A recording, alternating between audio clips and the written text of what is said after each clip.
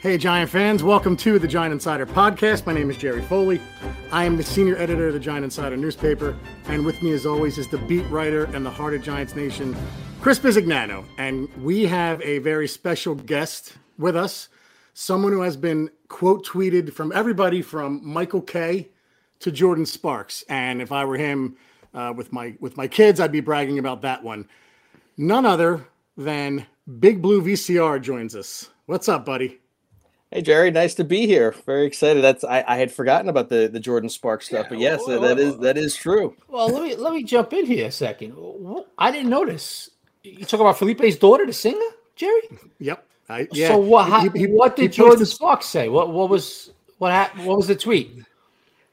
There's a few of them actually. Like whenever I would dig up a Felipe Sparks highlight, I would just tag Jordan Sparks on it, and a few times she would respond and be like, "That's my dad" and stuff like that, and and it was his birthday, so one day it sort of floored me, and I realized that she started following me because I'm like, wait, what? And I was like, because sometimes you see the list of people who follow you, and then they're sure enough, there's Jordan Sparks. So anytime I post anything about Felipe Sparks, she usually responds. Well, I missed a bunch. Who else has quote tweeted you, bud? I mean, there's a lot of them. There's a bunch. I mean, Tiki Barber has done it. Mark Collins has done it even today. So I posted something about Mark Collins today. Antonio Pierce has, Bart Oates has, Leonard Marshall, Brandon Jacobs. So pretty much, Carl Banks, several times. So I've been, fortunate enough I'll put something in there and they will quote tweet it and, give some of their thoughts on whatever it is that I just posted. Well, Matt, I tell you what, man, you have drawn a lot of interest around the Giants building. A lot of people refer to you and they're like, "Oh, you remember that back? You got to check out this Big Blue VCR thing." So you've made quite a name for yourself, my man. So I got to ask you a few things. What made you get into that? When did you start thinking about, this VCR stuff, putting it on Twitter? And how the hell do you find all these damn clips? Well, I guess it really goes back to the whole VCR thing, which really, Jerry and I are I think basically the exact same age, really right on there, 47. And I'm 46, but yeah. 46. Okay, so I got you by a little bit. Now it's like, no, I'm not there yet.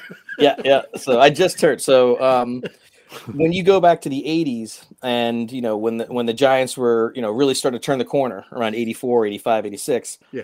I was, 10, 11 years old. And when you would have a Monday Night Football game, they're starting at 9 p.m. So, my parents wouldn't let me stay up to watch it. Those games didn't end until near midnight. So almost as necessity is the mother of invention, and it wasn't really an invention. That's what the VCR is for. I would record the games and then go back and watch it the next day. So I started taping the Monday night games. That way I could go back and see what I missed. Win, lose, whatever. I'd want to just go see what it was because I wanted to just kind of get it for myself. As time moves along in going into the 80s, I just started taping all the games. Now, I would tape over the losses. I wouldn't keep the losses. And that's why if you sometimes look at the videos I have, you'll see that VCR snow and and static. Yeah. That's legit because it's probably because there was a few games they lost before and I just taped over it. So I had this group of, VCR tapes from the 80s and 90s. I went up to college, and I know, Chris, you're not going to like this. I went up to Boston College. I'm not going to like this? Well, the BC Notre Dame. Okay. Yeah, well, we kicked the crap out of them all the time. When I went up to BC, I wanted to still watch the games because back then in the early 90s, early mid 90s, I was up there with Coughlin when he was there. I couldn't watch the games. They were you got the Boston feed, the Patriot games. Although granted, when I was first up there, the Patriots were bad. They weren't on TV that often. So I had my parents send me the tapes up to Boston, and I would watch them. During the week after that, and. So that kind of went through and collected, through the 90s. Did you watch the losses too? I have to ask.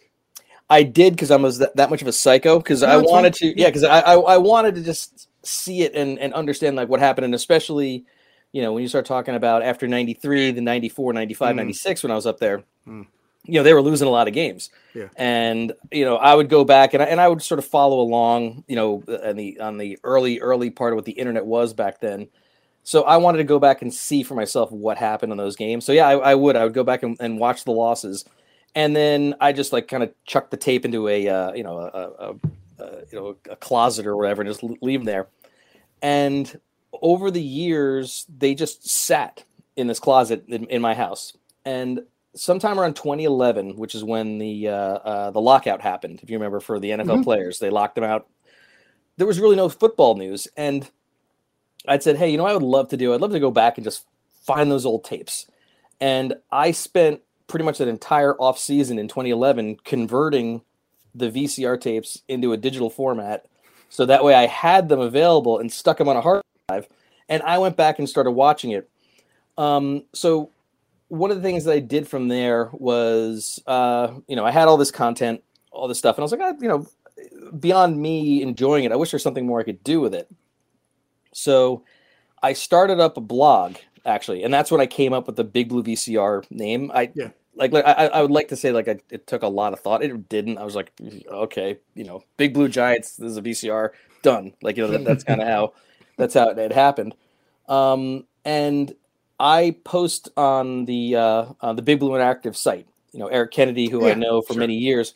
Yep. And I wrote to Eric and I said, hey, what do you think if I went and I did like some deep dives in some old Giant games and took out some clips from those games and sort of talked through what happened, do a little bit more of a historical analysis and say that, in this game, the Giants had, X number of sacks or, scored this number of touchdowns or threw for this many yards, and then compared it to other games before and then even since then to give a better sense for what these games were meant.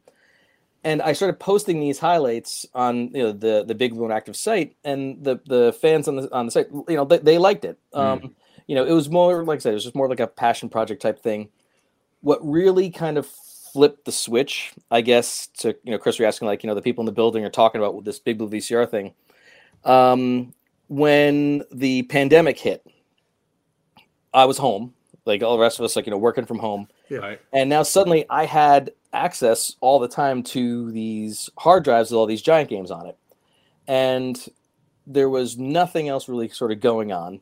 There was nothing in the sports world going on. There was really not a lot of new anything sports wise.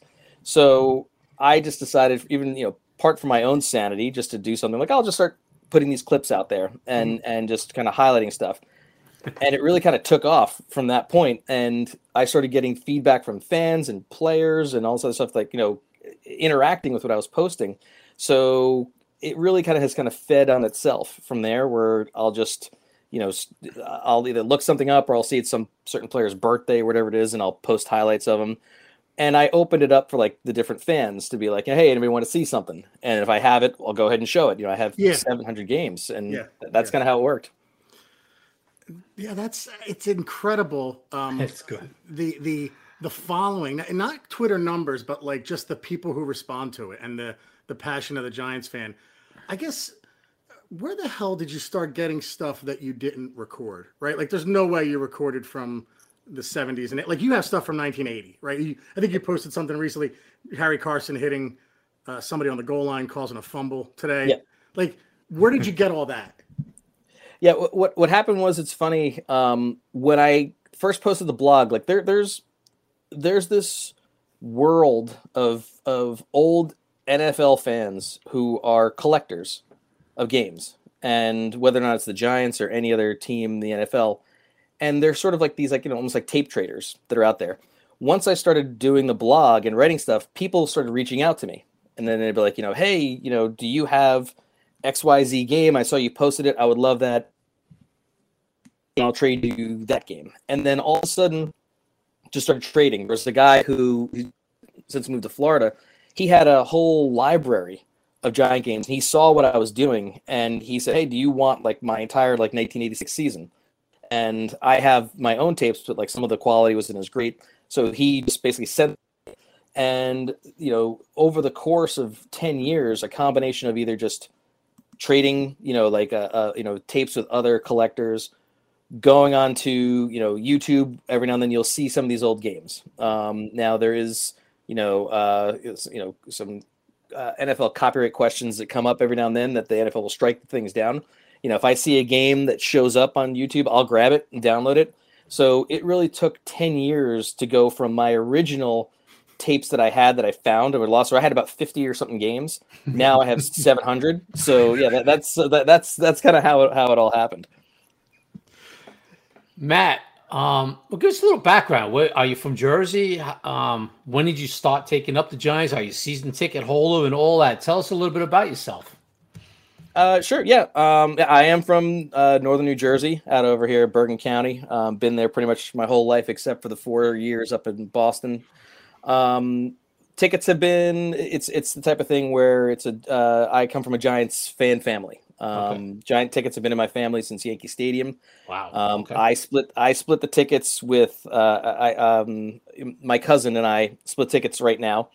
One of the things that, I personally started, the first game I ever went to, I remember, was the Giants Broncos in 1980, where I went with a friend of mine, took me to the game. The had a punt returner named Rick Upchurch, who was pretty good. He was a good receiver too. He was a good receiver. Yeah. I was like 6 years old, and I thought that Bob Shepard kept saying up Chuck, and I thought that was the funniest thing ever. So that's how I remembered that game. But beyond that, I started going to games in '87, and my cousins sat through the bad times. I know, Chris, like you've told some of the stories I've heard on the podcast where you'd be like, you saw some garbage. Like my cousins were out there at the very beginning. Like they were there for the fumble with Herm Edwards. Like, they saw the bad stuff. So I wanted to go to the games in '86. I was 12 years old, and my cousins were like, no, like we suffered, like, you haven't earned your stripes yet. So they went to all those games. You're not jumping on this championship team, buddy.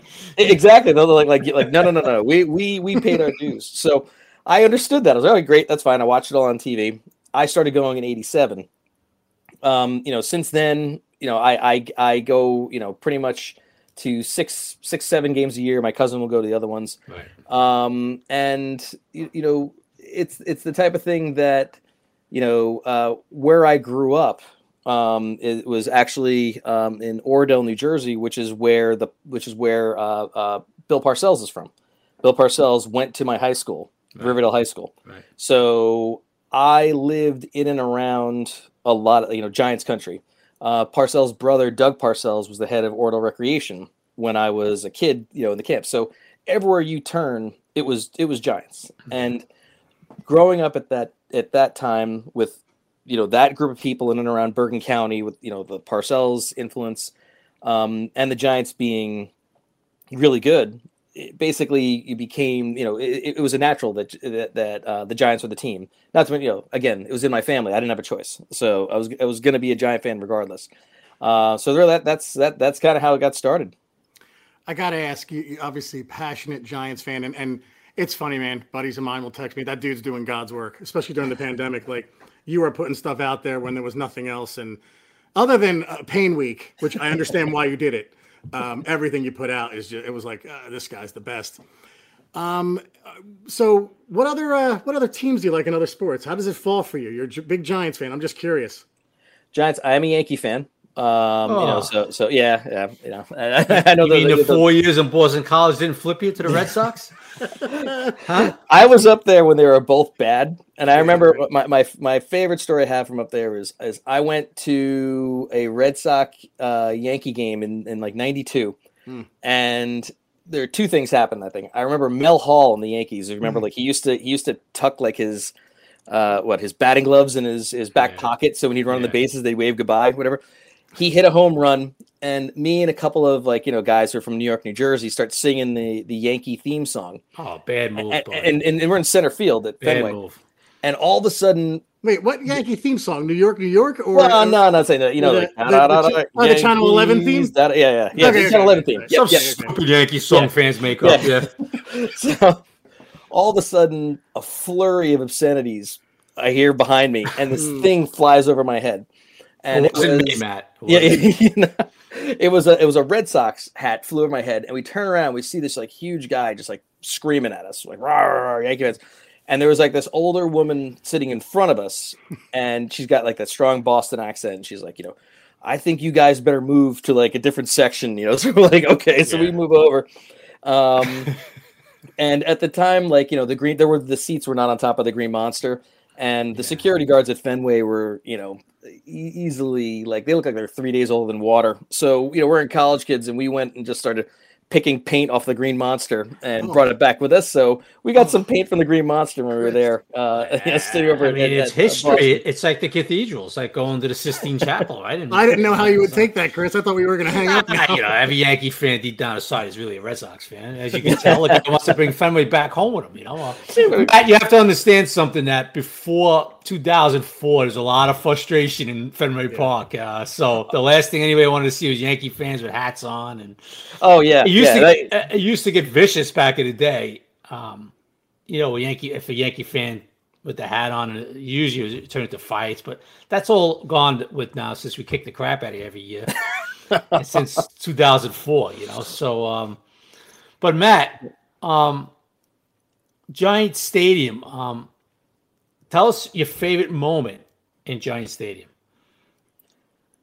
The favorite moment, it's bittersweet. My favorite moment, I was there for the 41-0 down of the Vikings. Right. I think we all were on that one. And that thing, I mean, like, you saw it, and I posted highlights. Everyone kind of remembers it. Like that was just, as a Giant fan, and going back and I won't get into Pain Week. We talk about that maybe a little later, but when you see like how many games the Giants have blown when they are up, like 17-0, 20-0, 21-0, like as a Giant fan, you never feel safe. You're like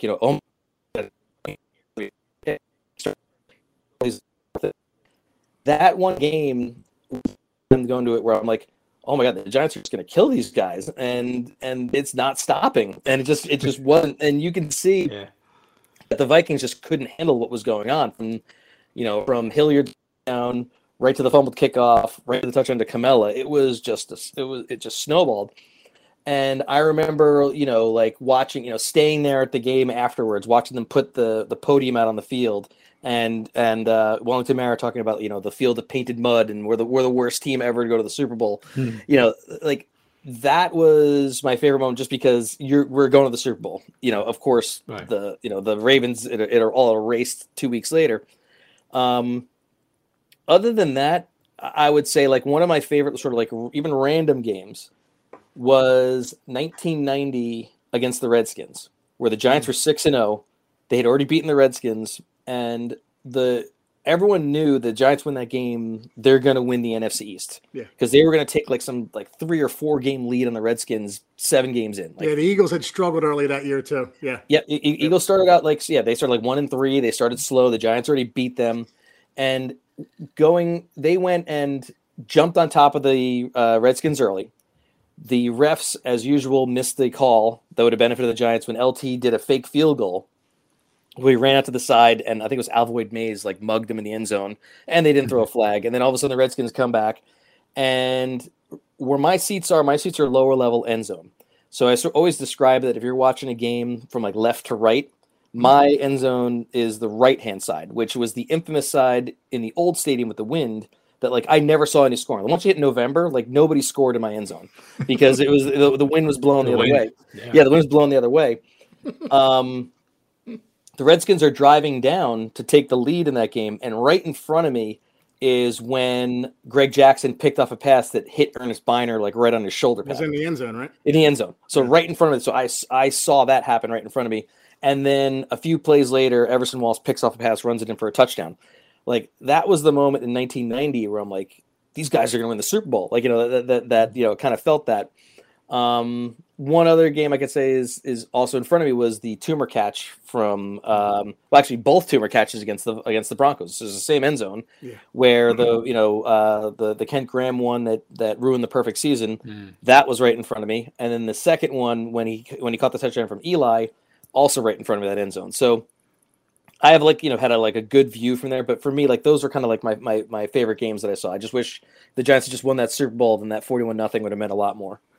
Yeah, you brought up Wellington Mara. Like I remember being at that game thinking, wow, Wellington Mara speaking to the crowd. I've never seen this before. Like addressing the crowd, right? Like that's something when you see a Mara do that. Like that's why I mentioned on the last one, and you of course put it out there when John Mara addressed Giant fans after.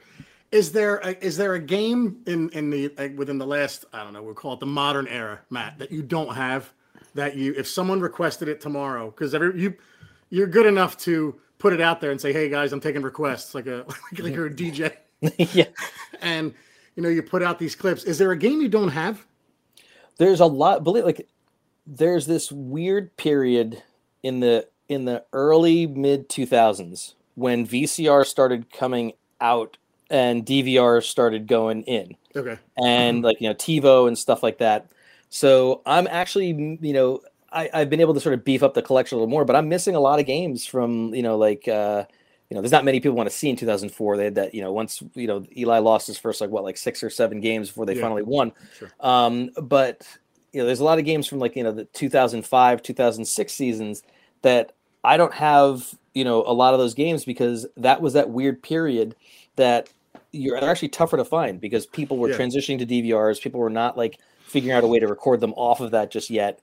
So I would say, there's just some of those games in there that, if I'm hunting around and I happen to find one on YouTube, I'll grab it because, they're hard to find. So I'd say the games in that period is where I'm kind of missing a few. Yeah. Matt, before my next question, if you could find a Carl Banks interception, one of his good ones. I mean, I just got he just asked me if you could find one of his interceptions in the future, which I replied, did you even have it? You barely did anything out there anyway, but if you could do that, I think he's got a pick 6 against somebody. You might have showed it before, but if you can remember, throw it up there in the near future, Matt, he tries to act like he was a good football player and kind of try to remind Giant fans he actually did something once in a while out there, Matt, all right, I got to get into this. First of all, the players, as you know, you've become very popular with the ex-players, with all this footage you show. And these guys love it. These guys love it, dude. You see them responding to you. You see them, that's Mark Collins even goes into the play, right? Oh, I was in this coverage and this and that, right? Collins is a great dude, man. He interacts all the time, So I got to ask you, what was up with the pain week, man? I mean, what made you think of pain week where, Jerry Foley walks around with the noose around his neck watching your videos? What the hell? I had people actually ask me, why is he showing that? Is that, it's not the season. We didn't lose a tough game. And I'm like, you know what? Jerry just asked me, hey, let's get this guy on. So I'm going to ask him. All right. So here we are, Matt. What made you come up with pain week and why are you doing this to Giant fans, dude? Yeah. This is, I guess, part of me being very open and happy to oblige any Giant fan who asks me for something. And a year ago, one of my followers, Mark Zeno, when I was doing a request week, and people were sending in stuff, and people, mostly it was all positive memories, which is overwhelmingly what I try to show whenever I'm doing the highlights. A few people were asking for some of the things I didn't want to see, they wanted to see again, Trey Junk, and I'm like, I don't want to watch that again, but I'm like, fine, I'll show it, and I actually tagged Matt Bryant on that tweet. And I said, I'd rather have bamboo shoots put up my fingernails and watch this again, but here you go. And did he respond? Bryant, he responded. He said, you and me both with so it was, I didn't know that. Okay. It was funny. But Mark Zeno asked me, he goes, why don't you do a thing in one of these, the off season that's just all just go through all the horrible things. And at first I don't want to do that. But then, he asked again about it. And I was like, all right, in the off season, he asked me sometime in the summer last year. I'm like, I'll do it in the off season, and we'll get to it and see what happens.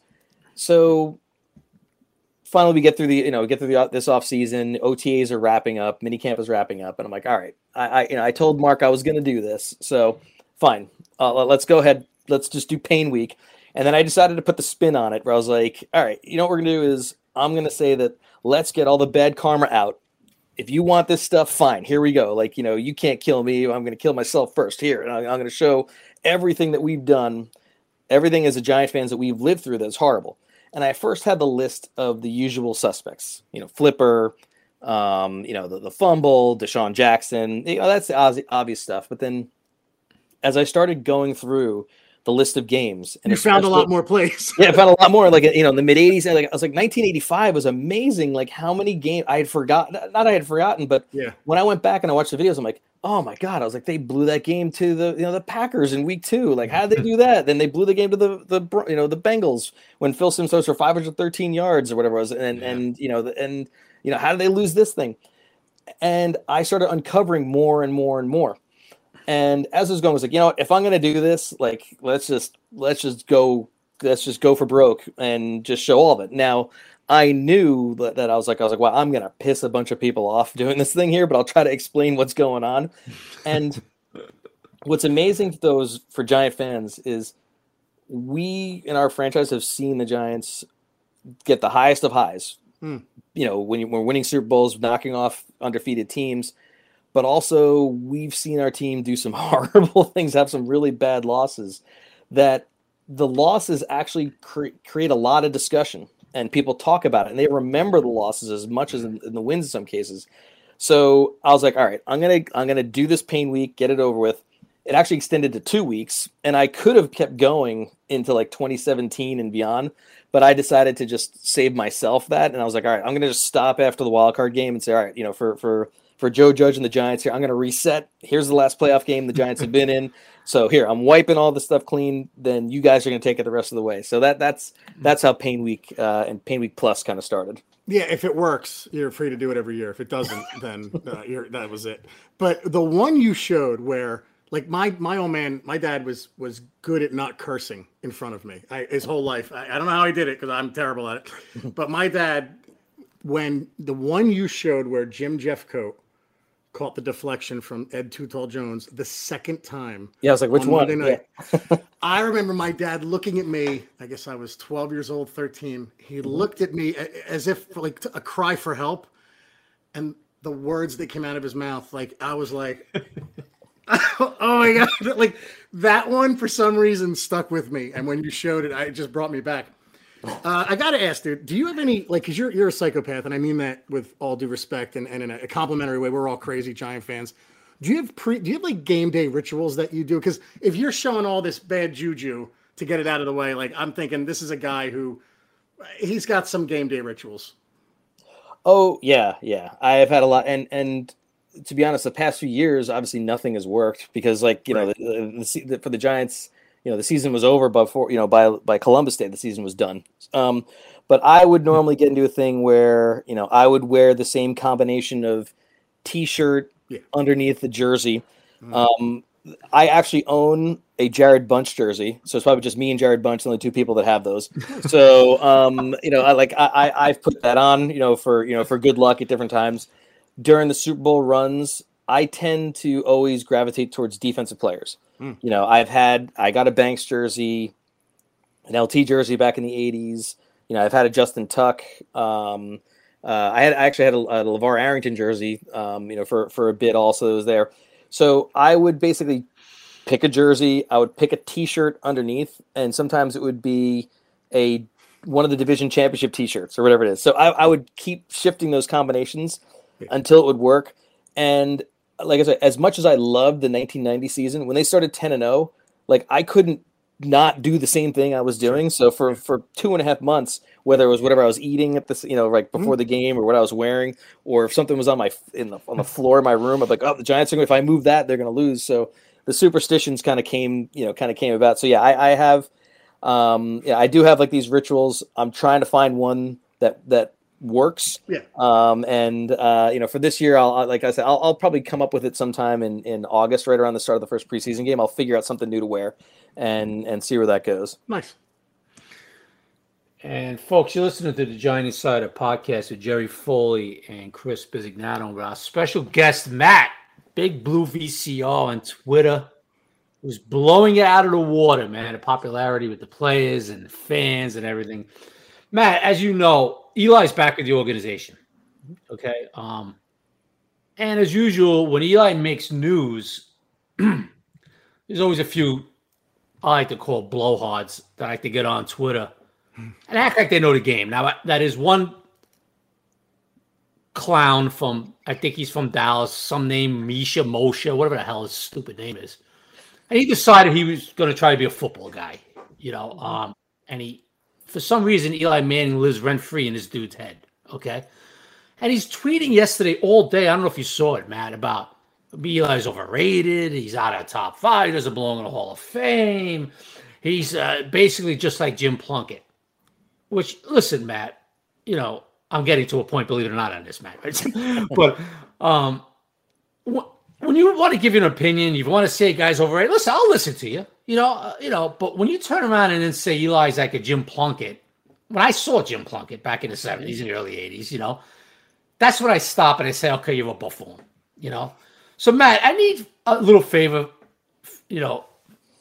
from you. For the next few days, Eli used to throw over 4,000 yards a lot. Mm-hmm. If I remember right, have 4,900 yards. Jerry, right? 4,900 yards one season, right? Eli, I'm pretty close. Yeah. Yeah, 2011, I think he came close. 2011, he was close. It was either high 4,800, 49, whatever it was, right? Yeah, yeah. Mm-hmm. So, hey, Matt, if you could, dig up some of Eli's best games or some of his 300 yards. I know you have in the past. Don't get me wrong. But just to remind people, and I saw the other day you showed a clip of him and Victor. Victor ran a nice little seam route here. He got behind the deep. I think it was against the Redskins. I think that was Robert Griffin's first time they faced the Giants in 2012. Yeah. You showed that clip the other day. What stood out to me besides that comeback win was that, oh my God, we got to deal with Robert Griffin twice a year. I remember that. Obviously, it didn't pan out the way he wanted, but just show some more Eli. Forget about the Manningham throw, and all that stuff. But just some of his, 300 yard, 380 yard days and 300. If you could dig it up, Matt, just to remind people, that, this dude wasn't just some guy who threw for, 180 yards a game. The defense won 17-6 every week. You know what I mean?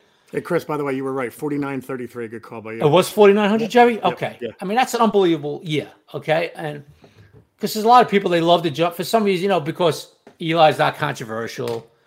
He's not out there, beating up women. He's not up there with an Uzi in his backseat of his car.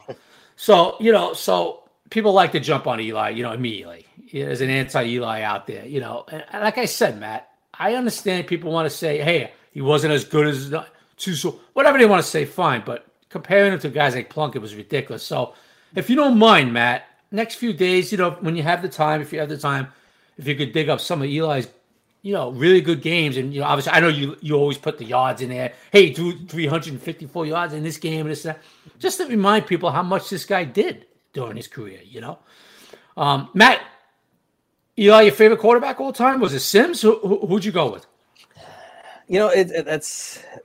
That's a tough one because it's him or Sims. And it's the type of thing that I could flip a coin between the two of them, to be honest. With Sims, by the time I was really kind of getting into the Giants there in the mid 80s, he'd already kind of overcome the injuries. Like I started watching towards the after he was benched in 83, for Bruner and all that stuff. So I saw Sims when he kind of like turned the corner in 84.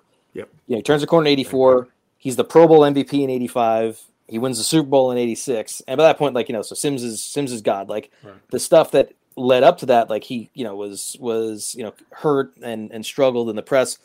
Eli, I saw obviously every single one of the games he played. Right. So for me, it's really 1 and 1A with Sims and Eli. For Eli, he really was that like silent assassin where he's the type of guy that you get him in a big game. You knew he was going to find a way to win. The Giants' toughest problem was getting him into that big game and allowing him to do his thing. Yeah. And I still remember, what was it? I think it was Peyton Manning's, it was a yearbook quote or wherever it was, where he wrote on like Eli's yearbook, he wrote like, look out world, Eli's better. And, he put that. So, for me, like I said, is I couldn't go wrong with either one. That's not a very political answer right there for both, but for me, Eli Sims, it really is 1 and 1A. Matt, it's funny you said that about Peyton. I remember when Eli won in 07, obviously, over New England. And I remember specifically Eli was in his locker and Peyton came over to him. His brother came over to him and he was talking to him like this. And I think some reporter grabbed him, hey, Peyton, Eli's first, unbelievable. I remember Peyton turned around, looked at the reporter, and said, "Oh, he's going to win more than one." Mm-hmm. You know, and you know, Matt, it was a thing where you looked at him the way he said it, Peyton. It wasn't just like, "Well, he's my brother, so I'm going to say something nice." Oh yeah, he's going to win 3, 4, 2. You know, like some guys do. He said it like he meant it. Like, don't think this is the last you're going to see my brother. He's going to win another one. You know what I mean? Which we all know he did. So, you know, obviously, look, I'm not going to sit here like a buffoon and say Eli was better than his brother Peyton. He wasn't.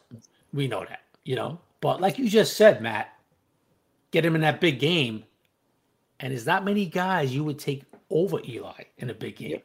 You know, I could maybe obviously, you know, you got your Brady's out. You know, I'm not going to say there's nobody, but there's not many that you would take in a big game, you know, than Eli Manning. You know, so that's why I laugh at some of these people on Twitter that, you know, they try to, you know, get these, I guess, clickbaits or whatever the hell they do, you know, and you know they start talking crap out of there. You know what, you know, and but how much does that factor in? This is why he's going to the Hall of Fame. You know, and people could argue it all they want. Oh, you know, he doesn't have this. He's going to the Hall of Fame. First of all, he has the numbers to go to the Hall of Fame. Okay. Mm-hmm. And number 2, he's got 2 Super Bowl MVPs and how clutch he was in big games. And Hall of Fame writers look at that. They look at that, Matt, you know, and that's why he's going to get in. I don't know if it's going to be first ballot, but he's going to get in. So the anti-Eli people, you know, I guess, you know, you could find the tallest building and launch yourself off it when he gets in Canton. You know, I don't know what to tell you, you know, but the fact is, Matt, I don't know if you agree with me on this, but Eli's going to the Canton. You know, I don't see any way he's not going to Canton. Right. Like I agree. I was like, he may not get in the first time around, but also I think what depends who's up. And I said, I think it actually works out for him because Breeze and the rest of them are after next year. So they say, so there is that little gap. So I do think that, you know, Eli will be he'll be the headliner. Yeah. So, or, you know, be one of the headliners. So I do see that happening. I do think that, you know, Eli, it's weird that he's polarizing for a guy who it's his like you said, his persona when he played was he's a boring guy. He would give you very vanilla answers. He would never throw his guys under the bus. You know, like he gave the right answers all the time. Like whether or not like and you could tell sometimes maybe he felt differently, but he wouldn't give anybody anything to go off of. But now you even see like the stuff he's doing, you know, like that he's rejoined the Giants where he was sitting with Sean O'Hara and he's telling like dad jokes. Like, you know, I've heard from people who, you know, have, you know, been players and play with the Giants. Like, you know, Eli's has an amazing sense of humor. Like, you know, he's funny and he would do all these pranks on these different guys and said like, he was taking their, you know, he'd take your phone to take a picture and he'd switch the language to Chinese or whatever it is. Like he would do like all these little, like, you know, things that I think that a lot of the people who don't know of him and know the real story behind him, they don't see. So they didn't see a personality behind him. They just saw a lot of people, even though he beat Brady twice, they see Peyton's little brother. And they see a guy, and it's funny that if you go back and you look, Terry Bradshaw to this day doesn't like John Elway because he didn't like the way Elway handled the draft back in 83. When he didn't want to go to the Colts and, you know, basically kind of forced his way to the eventually to the Broncos because he was going to like, there's if you ever got a chance to watch the documentary, the ESPN 30 for 30 or the 83 draft and how they showed that, like, you know, he was going to potentially play for the Yankees. Like, you know, he was going to be the Yankees right fielder. Yeah, like they had it all, they had it all set, but Bradshaw didn't like that. Eli, with the stuff that went on in San Diego, I think there's a group of people that still did not like the way that was handled. Oh, no question. And held it against him. And some of them still do. And I think that part factors into it. I think the other part is like, oh, he's a New York quarterback. You know, that always has that part where people don't like. And as far as like, you know, this guy, I know what you're talking about who, you know, he said this stuff about Manning. Invariably, it usually is somebody in the media who just is trying to start something, whether they're from Dallas or from Philly.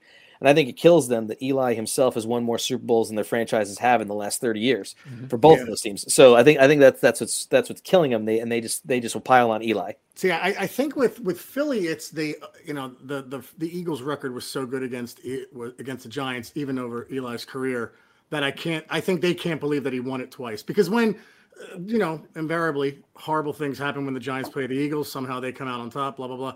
But Dallas fans have a real issue with Eli, and I think it stems from the jealousy with Tony Romo. I think Tony Romo at times was spectacular and a fun quarterback to watch, but he couldn't stay healthy a lot of times. He had the collarbone issues. And be honest, he didn't win a big game, right? He won a playoff game, I believe, against Philly.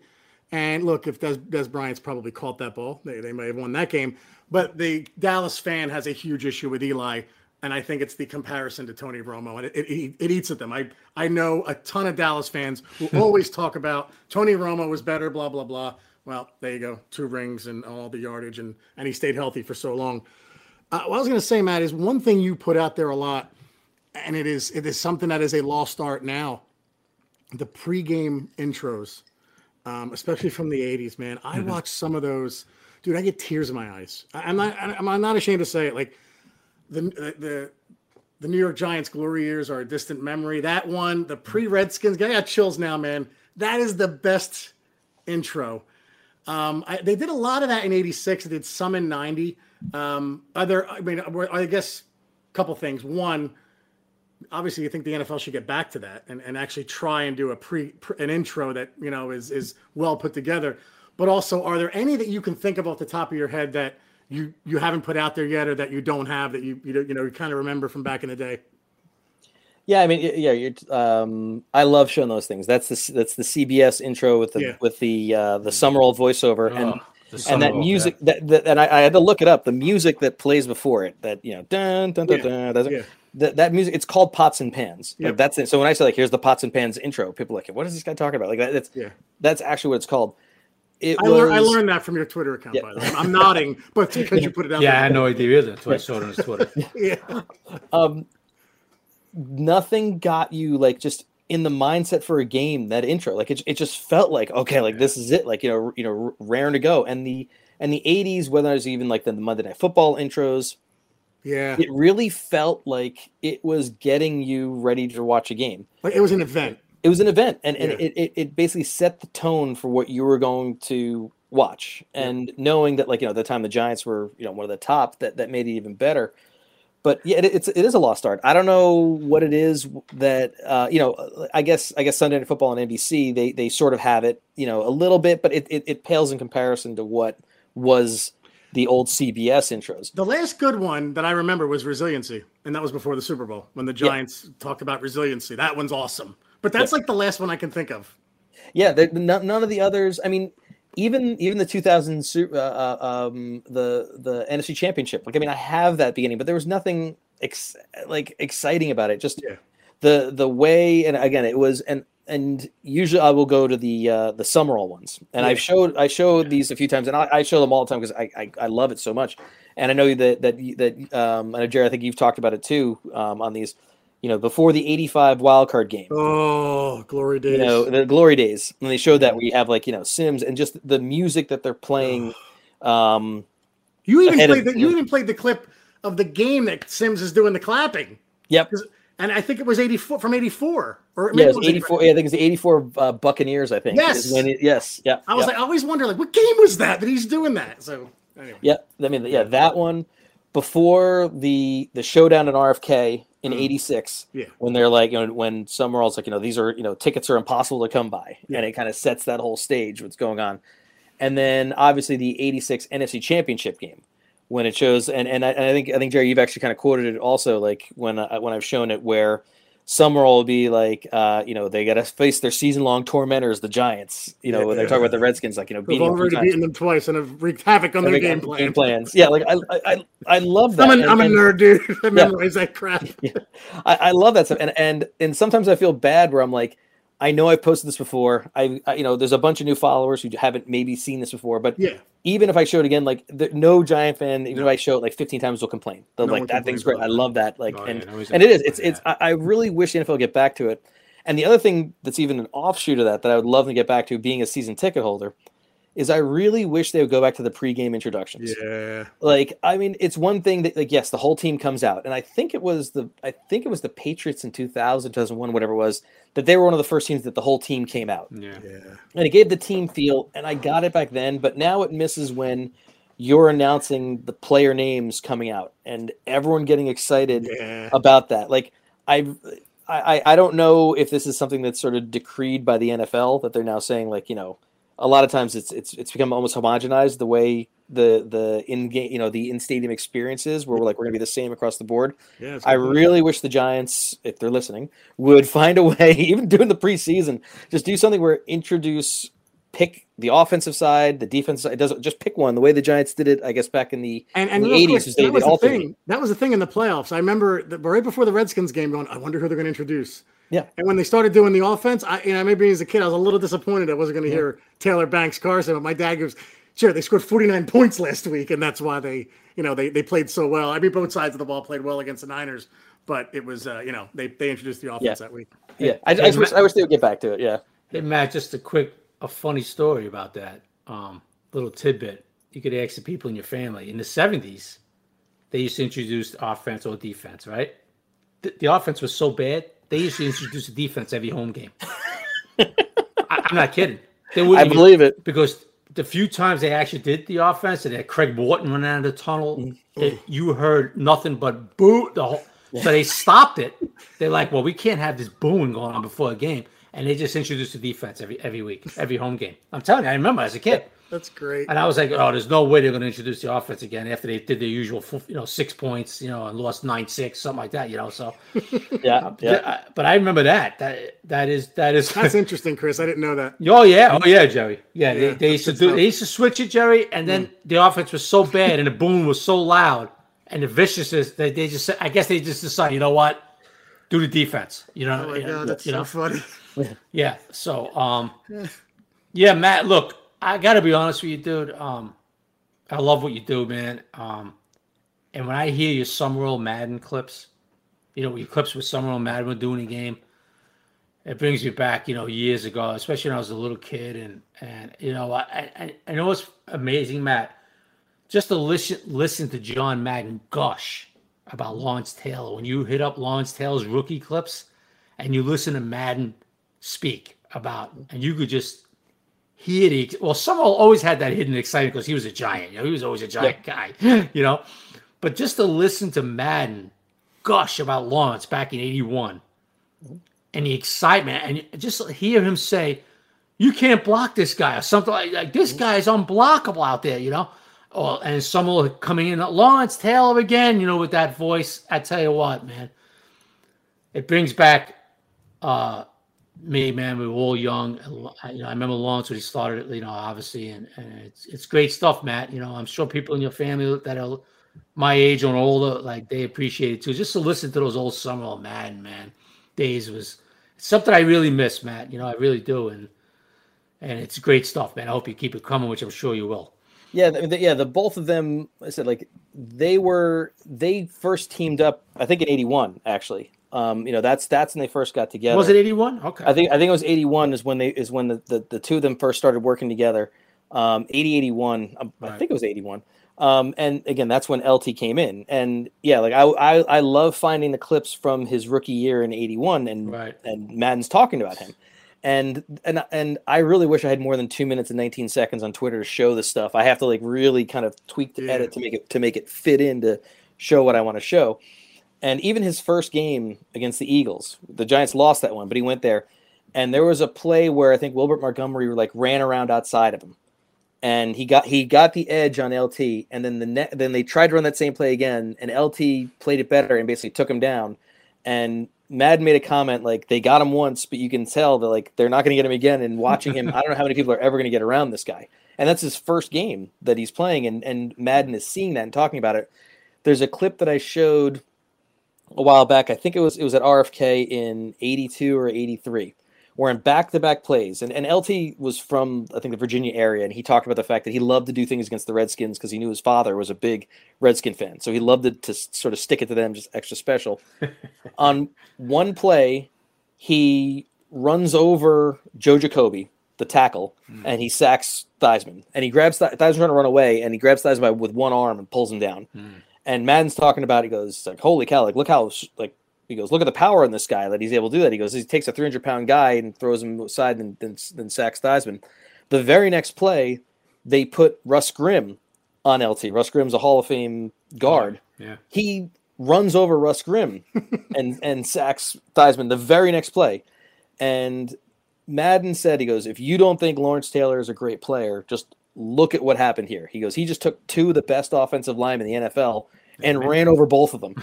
And, at the time when the Redskins were I think it was 83, they said like they're the defending champions. Like they were the Hogs offensive line. He was torturing them. They didn't have an answer for what was going on. And Madden made the comment a few times that he said he never thought a defensive player could win a game by himself until he saw Lawrence Taylor do it.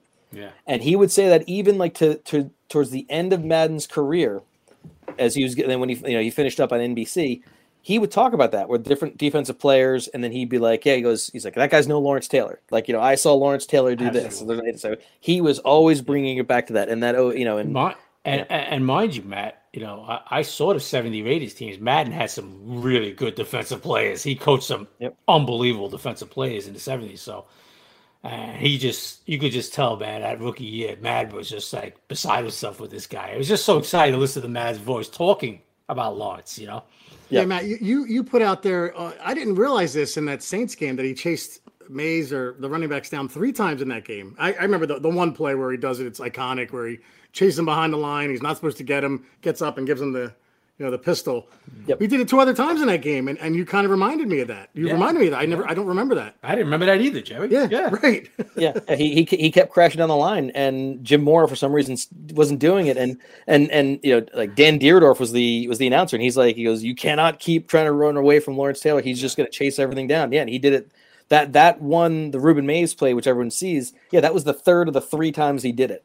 So he chased down I think Dalton Hilliard on one, and then their fullback, I forget his name, on the second one, and then Mays was the third, and and that's why the saying was, and Chris, you mentioned Banks before, like run at Lawrence Taylor because he's either going to chase it down, but if you're running away from Lawrence Taylor, not only is he going to chase it down, you got to run at Banks. Yeah. And it was almost impossible. That's why the thought was run at LT to try to at least tire him out. And I'll show a clip coming up at some point where the famous game when he hurt his shoulder against the Saints in '88. Yeah. The Saints had a 3rd and 1 late in the game. They gave the ball to Hilliard and ran right at LT. And LT with one shoulder basically took Hobie Brenner, the tight end who was on him, was a pretty good player. Yeah, he was a good player. Shoved him into the backfield, stuffed Hilliard where Kennard came and cleaned up. Yeah. Forced the punt, which then allowed Rutledge to get down the field, throw a pass to Baker, and then they kicked the field goal to win it. Yeah. But that was LT basically on one shoulder, just all guts, playing the run when they're running right at him. Like, so that's just who he was. Real quick, Matt, you mentioned Banks. I have a buddy who worked with Tony Dorsett, and he said, "Yeah, I ran away from. I didn't want to run away from Taylor because he was such a great athlete, but I was also concerned about Banks because he just hit the hell out of you. He was such a good linebacker." So Tony, one of the all-time greats, saying it. So to your point. And the thing back to your thing for Banks's interceptions, he had, I think he had 2 actually when it comes down. He had Patriots too, right? Yeah, he had the pick 6 against the Falcons in '88, which basically won the game. And then he had the game against the Patriots in '87, which was the first game I ever went to in my seats. So I saw it firsthand. And that's the only game that Banks and LT both had an interception in the same game. Because LT, was that the first Sunday Night Football too? That was the first Sunday Night Football game. Again, dude, I'm repeating what I think I saw on your account. So it's not like I'm like, oh yeah, I was the first. I think you pointed it out. So that was it. But what's funny is you mentioned before about the players sort of interacting.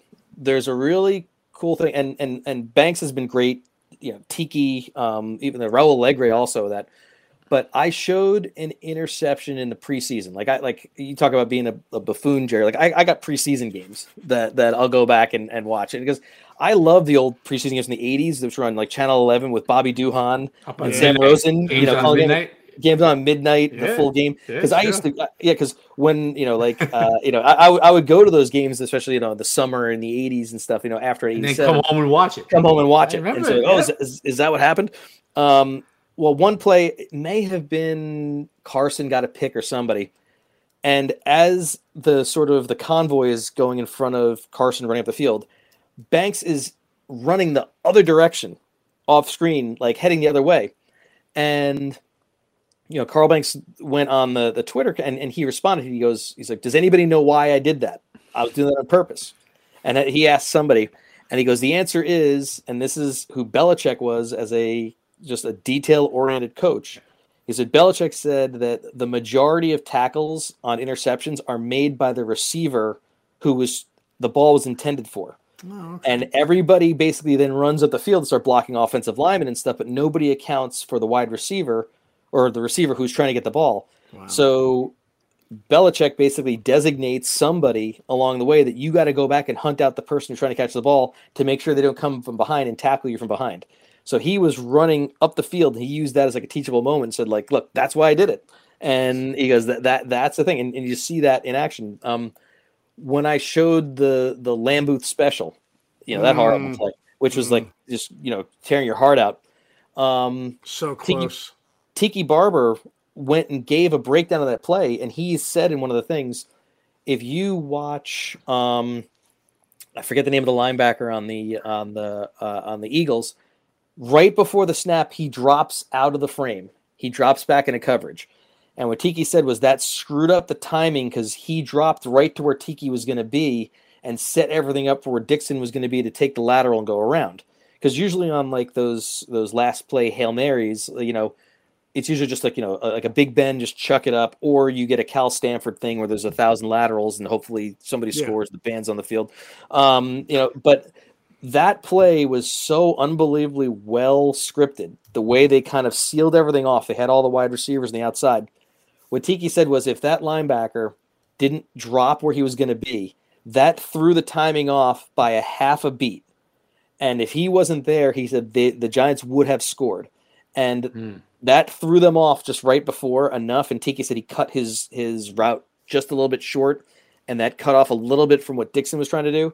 So if that damn guy in the Eagles didn't move back, the Lamb Booth special may have actually worked. Because Moore hit him. Moore caught him, right? Moore caught him at the 4. Yeah. And that threw off the whole. And you saw Jaravicious blocking downfield. Oh my God, that was so close. Yeah. The Eagles would have scored on that, by the way. Oh, I have no doubt. Like I said, I was there for Deshaun. I said my seats are lower level end zone, and so I see returns when they open up, and I even mentioned it in Pain Week. I was like, I knew Deshaun was going to score before he did, because I saw the C's part, and I was like, oh my God, and I knew exactly what was going to happen when he went. I don't want to talk about that game anymore, but yeah, so yeah, I watched it happen, but again, and you mentioned Mark Collins. Mark Collins also. He goes back in and he describes a lot of the different plays that happen. He's great. And the funny story he told is, again, I showed a preseason clip with him, where as a rookie, he returned a kickoff for a touchdown against the Jets. And Collins made a comment that, before the draft in '86, the Jets general manager, who he met with, said to him, "You're not Jet material, so we're going to pass on you." Thanks, Jets. Yeah, thanks, Jets. You're good enough to be Giants material. That about sums up the Jets right about there. Evan Roberts, if you're listening. All right.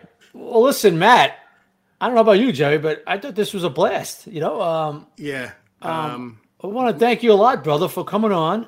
I think the people are going to really enjoy it, man, listening to you and everything you do. I think it's great what you do. Don't ever stop it. The players love it. The fans love it. And just keep them coming, brother. And maybe we'll talk again soon.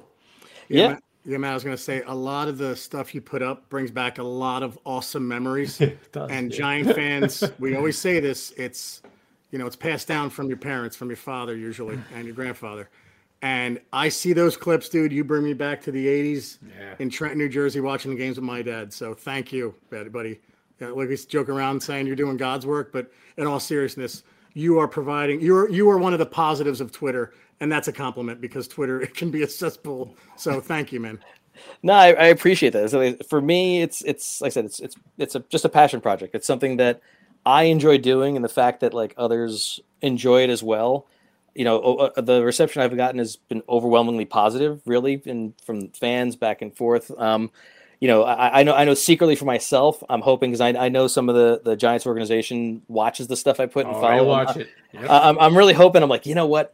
If I show this weird flea flicker play or whatever it is, maybe it gets back to Judge. Hey, they haven't run this thing in 35 years. It's not going to be on anybody's tapes. Right. Let's tweak it and find a way. Let's get a variation of this in the game somewhere. So I'm hoping I can at least inspire some way, like a way to get a score for the Giants this year. And for me, then I'll feel like my job is done.